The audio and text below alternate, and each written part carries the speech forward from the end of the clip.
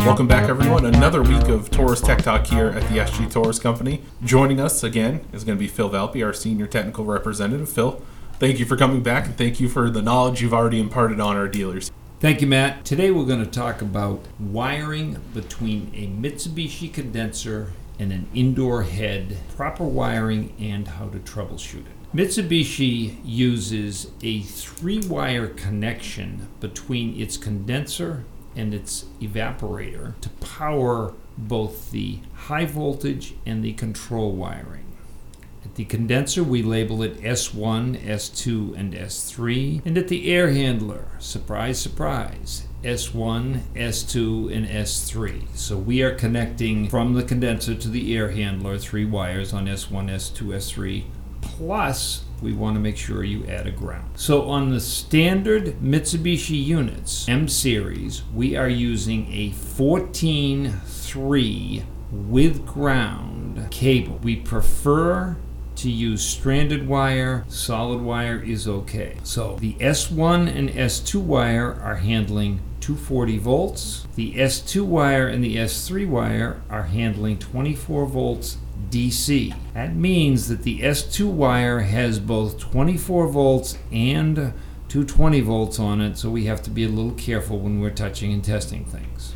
We have to make sure, if we're having troubles, that we measure indoors at S1 and S2 and get our 240. And measuring S2 to S3, we put our meter on DC voltage, and we should measure a fluctuating DC voltage on a normal system. The normal voltage we see is anywhere from 10 to 30 volts, and the meter will fluctuate all over the place. This is DC voltage. We don't really like to see more than 30 and don't like to see much less than 10 on the fluctuation. Now, if you are having a problem communicating and your indoor head will give you a communication error, which is a 1 flash on the left-hand flash on most of the normal units, we're going to check the communication wire.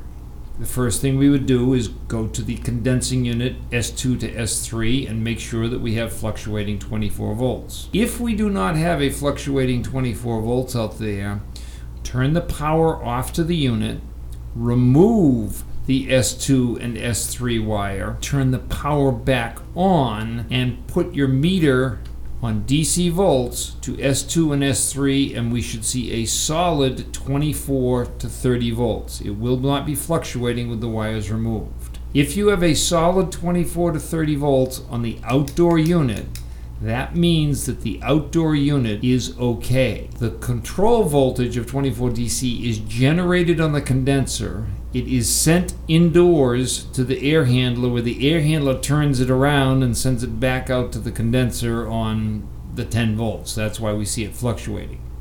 So if we generate it at the condenser and we read it with the wires off, then the condenser is normally okay. The next thing you do is turn the power off, put your S2, S3 wires back on at the condenser, go into the air handler and take the S2, S3 wires off, turn your power on, and make sure you have your solid 24 volts at the S2, S3 wires inside. That proves to us that the wires are good. Mice do a great job of eating in the wires, and that's one of the big problems that we see. So we want to make sure you've got 24 volts at S2, S3. Once you do that, then you will shut the power off, reconnect S2, S3 at the air handler, turn your power back on, put your meter on S2, S3. If you do not have fluctuating voltage, your problem is in the air handler, and it is normally on the PC board in the air handler. I recommend at that point turn the power off,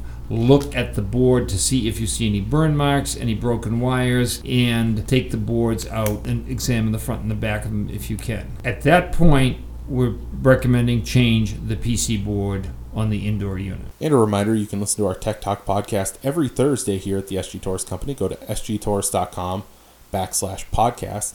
Phil, Ken, Mark, and John are here to help you at any time. You can call these guys if you have an emergency, or if you see something that we haven't covered on the podcast. You can call our technical support hotline at 978-657-4768, and you'll be put into queue and talk to one of these great technical support guys.